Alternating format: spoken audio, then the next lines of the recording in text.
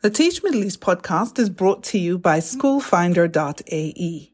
Schoolfinder.ae is a comprehensive schools directory serving the United Arab Emirates. Is your school a member? Go to schoolfinder.ae to find out more. Now, enjoy this episode.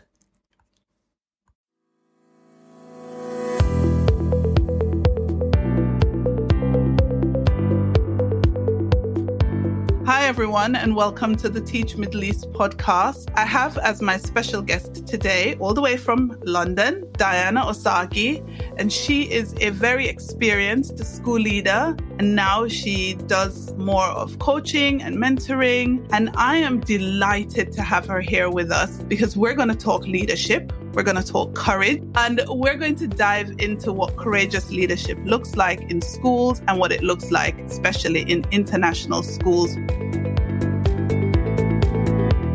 You are listening to the Teach Middle East podcast, connecting, developing, and empowering educators. Welcome, Diana. Thank you so much. It is good to be with you all. Hello, everybody. I'm really glad to be here on this podcast with you. It's great to have you. Can you just do a brief intro? So I don't want to do it myself, so please. A brief intro into what I do and to who I am. Into who you are and what you do. My goodness. Okay, who am I? I'm a woman that has decided to fulfill the potential of her life. So what does that mean? It means that now I work supporting leaders who serve in difficult and challenging schools. I did that myself. So I was a head teacher in a challenging urban context in Islington in North London, the UK. So I ran my own secondary school for many years. I was a deputy head for many years. And I inspect schools now in England. I coach leaders who are in challenging schools. I teach NPQH, which is the examination course needed for headship in this country. I teach a master's degree in educational leadership. I run many leadership courses. Some of them are my own, some are for other companies, which help people get into leadership, to step into their promotion. And I also run my own academy of women's leadership, which is for women who are leading, who are good at their job, but there's still a gap between what the CV says they can do and how they feel about what they can do. There's that gap between competence, which is there, but the confidence that we need to thrive. That's what the academy is all about. So I do quite a lot. You know, the internet is a funny place. I feel like I know you, yet this is the first time I'm actually speaking with you. And that's because I've watched you on the internet over the years. I've seen your presentations at conferences, the latest of which was the World Education Summit. And I was like, I've got to talk to her. I've got to one day talk to her. And it's now a reality. So I'm very, very pleased with that. The one message that I always hear you talk about that resonates with me is courageous leadership. What Absolutely. Is it? How would you define it? Courageous leadership. I now run a company called Courageous Leadership because I define it as there are 7 statements. It's not one thing.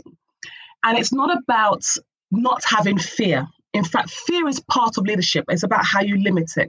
So there are 7 statements of courageous leadership, and it's defined like this. I will always feel fear, but I will limit the influence that fear has on my speech, on my thoughts, and on my actions. A courageous leader is one that can work on their own, can work through others, can work with others. A courageous leader is one that is human first and a leader second. And we remember the importance of family, of love, of grace, and compassion. And as I said, there are 7, so I'll give you one more. A courageous leader is one that is relentlessly consistent on the things that matter, but they have a developed insight into what matters.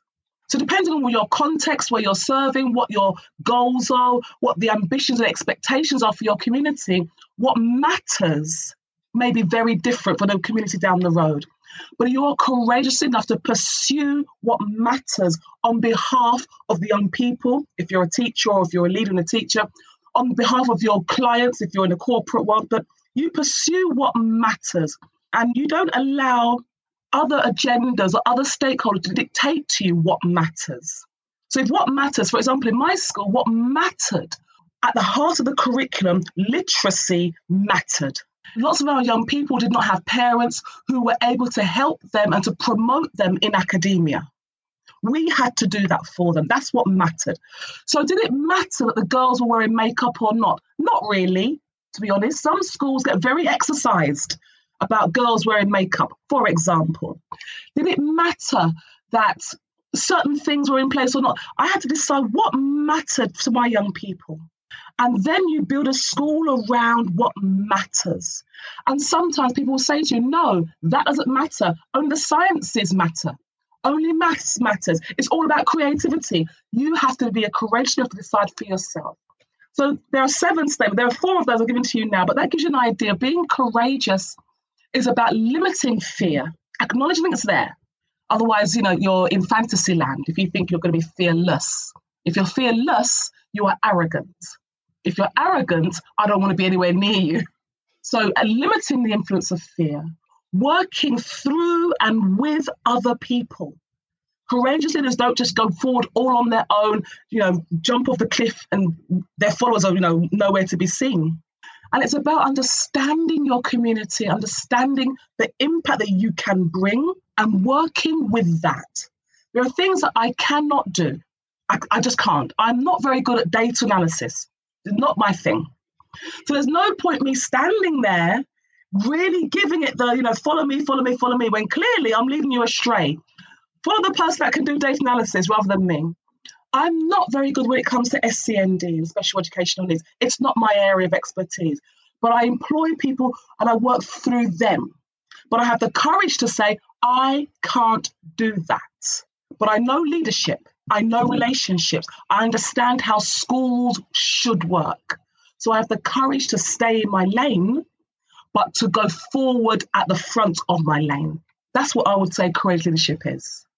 Wow. I've admitted it's amazing. What do you think vulnerability, because I think you touched on it a bit. What does vulnerability have to do with courageous leadership? How are they related? I think when you're vulnerable, when I'm training people on courageous leadership, I say this, you need to have the courage to share your truth. So you share it with intellect. You don't just share absolutely everything about you, but you share your truth. So for example, when I became head teacher, I shared with the staff in quite a vulnerable meeting, a vulnerable setting. It was just me on the stage and my whole staff looking at me. And I shared with them my upbringing, my story, where I grew up, the circumstances of my childhood, my parents, my family. I shared with them my struggles as I was growing up and what have you. So they understood. I said, I'm sharing this with you so you understand why I am like how I am today. You understand why certain things I will never give up and other things are negotiable. But when you are vulnerable with people, then they understand what motivates you and what drives you. They understand the drivers behind your behavior. So when I make decisions, you understand where I'm coming from because I've been vulnerable with you to show you my truth. But that doesn't mean that you can now take advantage of my vulnerability. And I think people get scared of being vulnerable. They wonder, will it be used against me? People will try to use it against you, but you guard against that. And I say, now you know my truth. Walk with me. Don't walk against me. Because in that truth, there's a lot of steel, a lot of strength, which you don't want to come up against on a negative side, So don't play with me, I will say, I actually do mean it, right? Don't play with me. But I need you to understand where I'm coming from so that you understand why I am strong in certain areas, why I refuse to let that narrative go, why I would not let expectations drop. Because if we don't have courage in what we're doing on behalf of our young people, then who is going to step into their lives and change their narrative? In some contexts, you don't need courage. There are some schools where the school runs itself, to be honest. The children are fine. You don't need any courage for that particular context. But that's not where I serve. I serve in contexts where society is dictated against those young people's success. You need courage to stand in the gap. Society is set up in a way where their context, their postcode, where they live is screaming, no, you cannot go forward. No, you will not go to university. No, you will not be a success. Who in your family has been a success before you? No way will you pass. And they need a head teacher and a group of staff who will stand in the gap and say, yes, we will make it possible for you to pass. So it's not every context that determines that you need courage. But when you do need it, you need it in great reserve. You need it from a place of truth. You get found out very quickly when you work and serve in contexts like this. So I would say courage and vulnerability, they're cousins. Right. They're related to each other. There's a good relationship there. They know each other. They're family. Yeah, as a good leader, you have to show some vulnerability, obviously not completely expose yourself. But like you said before, people have to see the human side of you, and they have to know that you are able to empathize. They have to know you have had some history, and that's what's actually going to help you to move forward with the changes and the things that you're pushing forward on behalf of young people. My next question for you, though, is in terms of showing your human side. You said you're a strong woman, and obviously you're telling people not to play with you. I don't think they'll take that lightly. But how do leaders, and I'm talking practically, how do they stop people from using the story, their vulnerability, the human side of them that they would have shared? How do they stop people from using that against them? I think the first thing is that you share it. If people find out about you, rather than you being open and saying, this is me, this is why I am strong, this is why I don't like this is why I'm motivated by that. You share your story and you are open about it, and you invite others to share theirs. So there's a mutual respect there. But you also share with intellect. You say, this is why I'm sharing, because I want you to understand where I'm motivated, what drives me, what pushes me forward. So I'm not just sharing it for gossip's sake. I'm not sharing it just to make friends with you. There's a deeper meaning here. I want you to know me so you know who you're following, so you can buy into what it is I'm presenting to you. And so that you can more than agree, more than comply, but buy into this, whatever this is to people. So you take ownership of your narrative, but you don't beat people around the head with it. Right. And I've seen that happen. Well, I grew up poor, therefore you should be like this. No. You don't use your narrative as a stick. Right. That you try and dictate how people should be with you because of the way you grew up or because of what you've been through. No, that's not how it's going to work. You have to remember that you're in a relationship. You put out your narrative as part of the relationship that you share with your colleagues. So you have to be cognizant of the relationship that you share. So I don't tell intimate things to my colleagues at work. We're not in that kind of relationship. I don't share intimate parts of my life or things that maybe I'm hurting or going through with certain colleagues, because again, that's not the relationship that we have. But with some members of my SLT, my senior leadership team, I'll bring them close and listen, guys. Right, for this month, this is what I'm going through. This is where my head is at. So I need you to be aware of this. So when you see me making certain moves, you understand what's happening with me. So taking control of your narrative and not being ashamed of it. Some people will still have a shame about their narrative because they feel it's not as good as someone else's or it doesn't fit. Well, leaders don't normally have a narrative like that. Therefore, my narrative is not as good as that ideal. Right. If you feel a shame or you feel undermined by your own story, don't tell your story. You have to own your story first. Yes, you have to have ownership of your own narrative. And that's absolutely what I'm taking away from what you just said, is that if you own that narrative, then no one can use it as a stick to beat you. I want to change your context because I know that you're talking from, a London inner city, Islington context, which I'm very familiar. I can't believe you were actually down the road. I taught for many, many years in Tottenham. Wow, yeah. Yes, and Enfield, of course, but that you were just there in Islington. And it's only when I moved here that I actually became familiar with your work because I started to follow Women Ed. But in this region, we deal with a lot of private schools. These are fee-paying schools. parents are more affluent, and the schools are largely run for profit.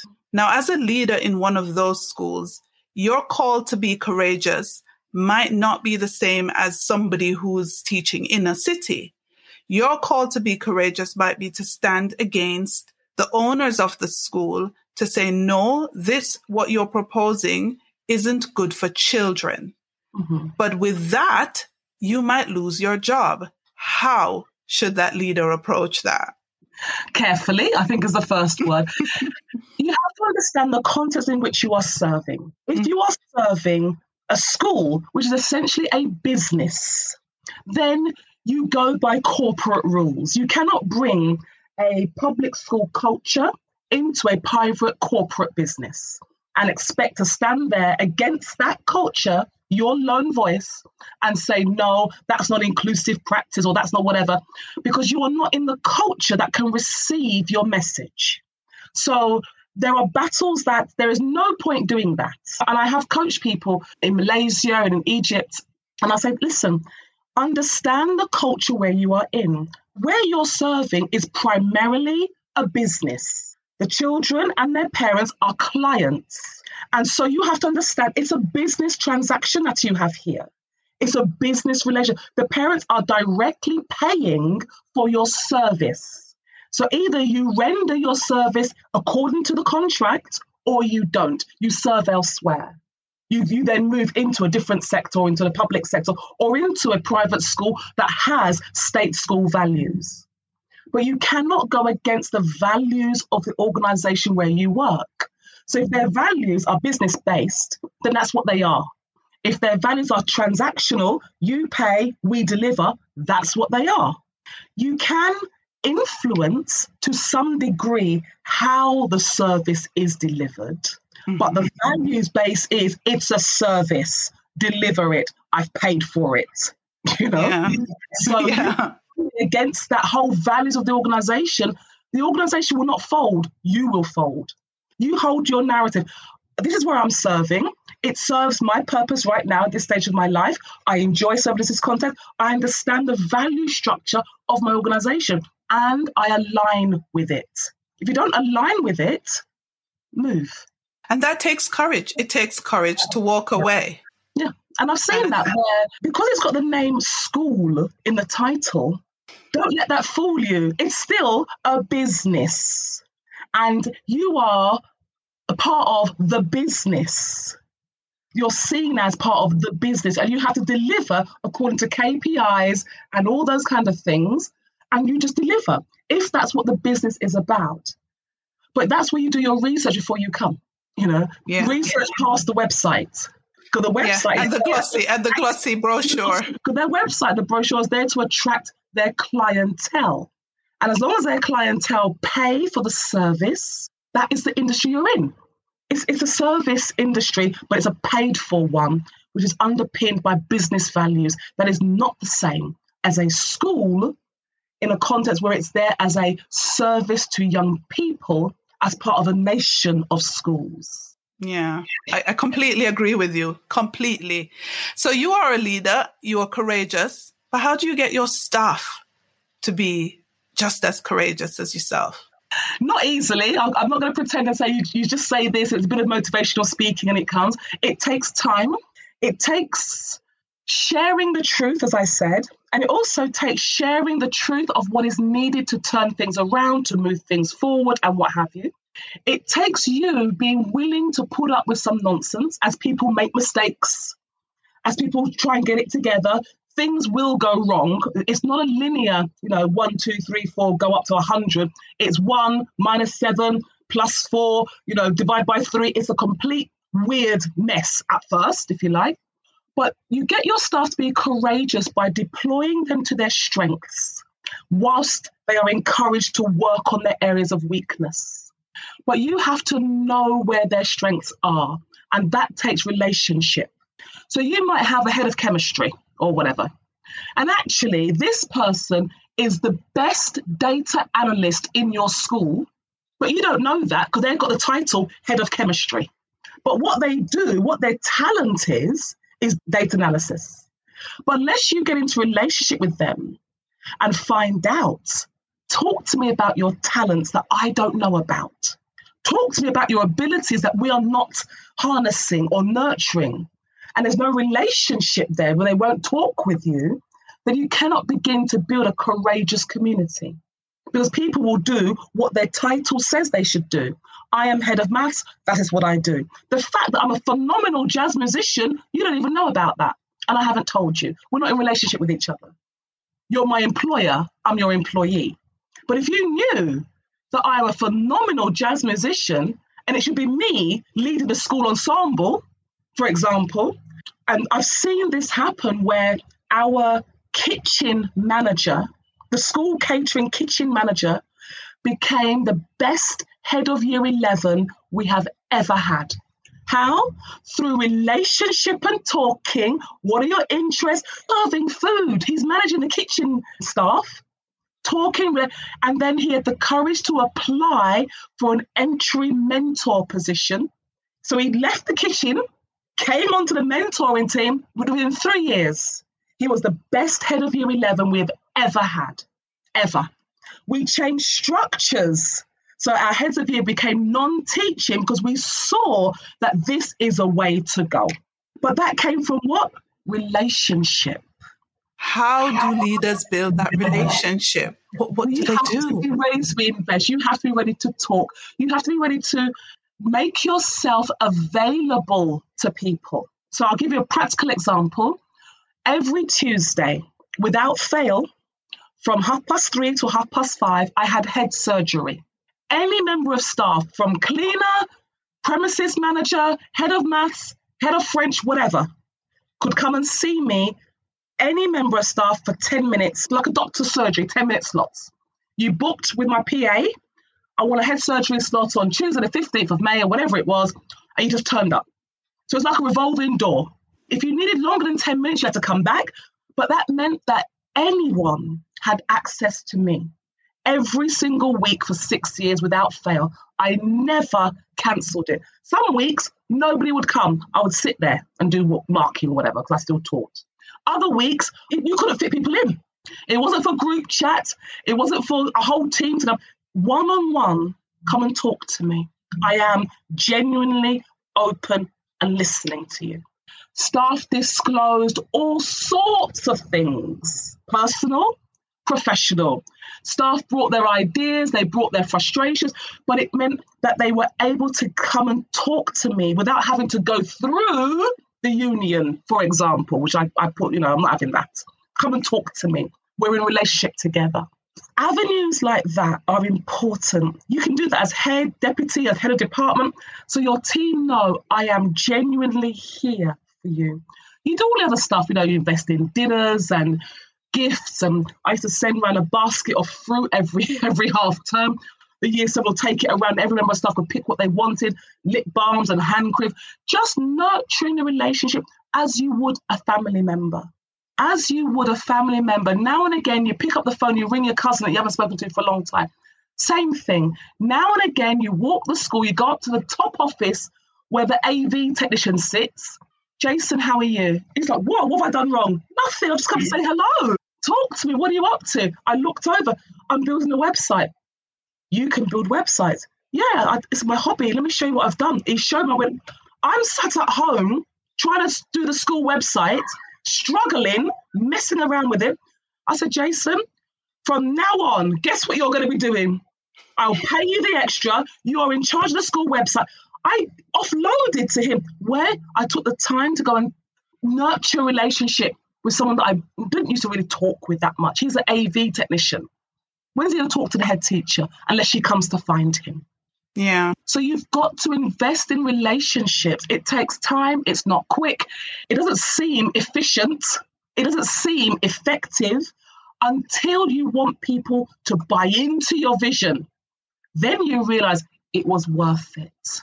Now we're together. Now we can make those moves where I will say to the whole staff, I want every single child to be a scholar. And they're like, what, these children? These ones, the ones that we have? Yep, every single one of them. I can now make dangerous, courageous moves on behalf of the young people because we've got the relationship with the staff that we can do this together. It's not easy. It just takes time. Yeah. No. Building relationships, any relationship, whether it's inside or outside of work, takes time. And I completely get that. With all that you've just, shared with us, which is fantastic, as a leader, how did you, or how do you, because you are still leading, how do you take care of your health and well-being? What are you doing? As I'm talking to you now, I have just had an appointment on Zoom with my nutritionist, because this is an area that even I get it wrong. So I have just had an appointment, my second appointment with my nutritionist, and I'm talking with her about what supplements should I be taking, because I'm feeling old and creaky before my time. I'm still in my 40s, but I feel like I'm in my 80s some mornings, And so I have to eat. It's a simple things. It's the things that you know to do. But when you're younger, you're in your 30s and your 20s, you know it, but you don't do it and you get away with it. You can't get away with it in your late 40s. In your 50s, you will not get away with anything. So literally the drinking of the water, the eating of whole foods, organic foods, the limiting of junk food, the limiting of carbohydrate. If I want my physical body to keep up with the purpose in me, I can't have this body give out at 55 and telling me it's got diabetes, angina, this, that, and the other. I can't have that. So decisions that I make now will influence if this body keeps going for the whole of my purpose to be realized. Does that make sense? Yeah. The things which I used to get away with, not going to the gym sometimes, being inconsistent, I can't get away with that anymore. I can't. I have to exercise 3-4 times a week. If I don't, I feel it. I have to stop. I mean, I used to be able to pull all-nighters, just work through the night, have a couple of hours sleep, go to work, I can't pull all-nighters anymore. By 9:30, I want to put on my hair rollers and my nightdress and go to bed. I can't pull all night. So I know now what my body can do and what it wants. It wants to flop on the sofa. I have to train it and say, okay, not now. You cannot, because that extra flopping on the sofa 2-3 nights a week, I pay for it later. You have to, the stuff you used to get away with in your 20s, you can't get away with anymore. You have to accept that and put new regimes in place. Is it easy? Oh, no.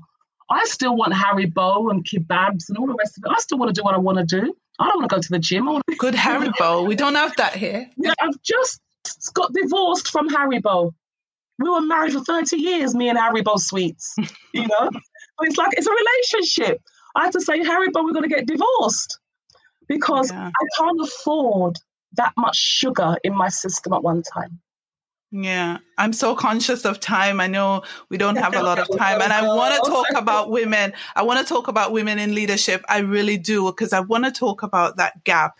I want to talk about the fact that there are so many women with the potential to lead, the ability, the expertise, but they don't have the courage to put themselves forward.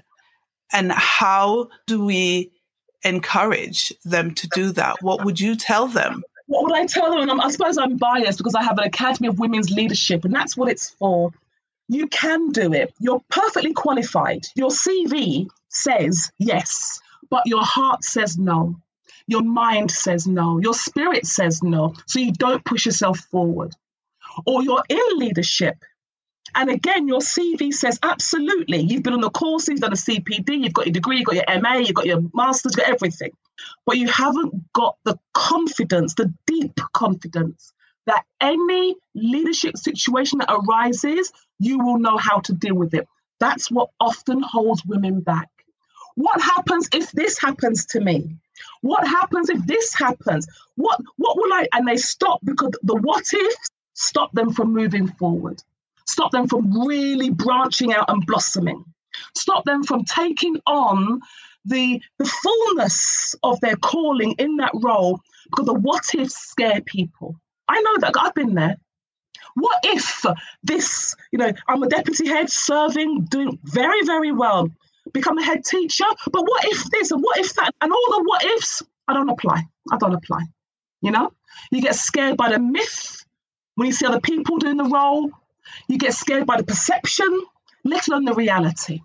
But I say this, in the academy, we've built a curriculum. There are 12 of us, 12 women and myself, who have served in tough situations in education, marketing, healthcare, across different professions. We wrote a curriculum where we deal with those issues that you don't deal on your MPQH or on your MA. Those things like, how do you deal with your boss who's an absolute fool? The person above you is so incompetent. How do you manage up? Which MA is going to teach you that? We have a module. We will teach you how to manage up. How do you have difficult conversations with your team when you know they're undermining you? Secretly and privately, they're against you. To your face, they're smiling. How do you deal with those difficulties of leadership in a woman's body? Because we know that women, we have our own issues where men and other organizations will not accept the fullness of what you bring to the table because it comes in a woman's form. If you're a male, if you're a white male, you're good. But you're a female, then add on some color, add on that you're a female that's got some weight to her, add on you're a female that's a bit short. Well, you can't be a leader because you're short and you're white and you're female and oh no. So when you're leading in a female body, how do you manage during a crisis? It's gone pear-shaped. What do you do? There's no point in saying be resilient. Well, how am I supposed to do that? Tell me how to be resilient. We tell you, show you, give you the script, give you everything that you need. So you know now, this is what I do when these situations arise. So we take 12 months in a year, 12 segments of these are the tough stuff. We show you, we've done this. Between us, nearly 400 years of successful female leadership. So we step into your life as a sister, 12 sisters.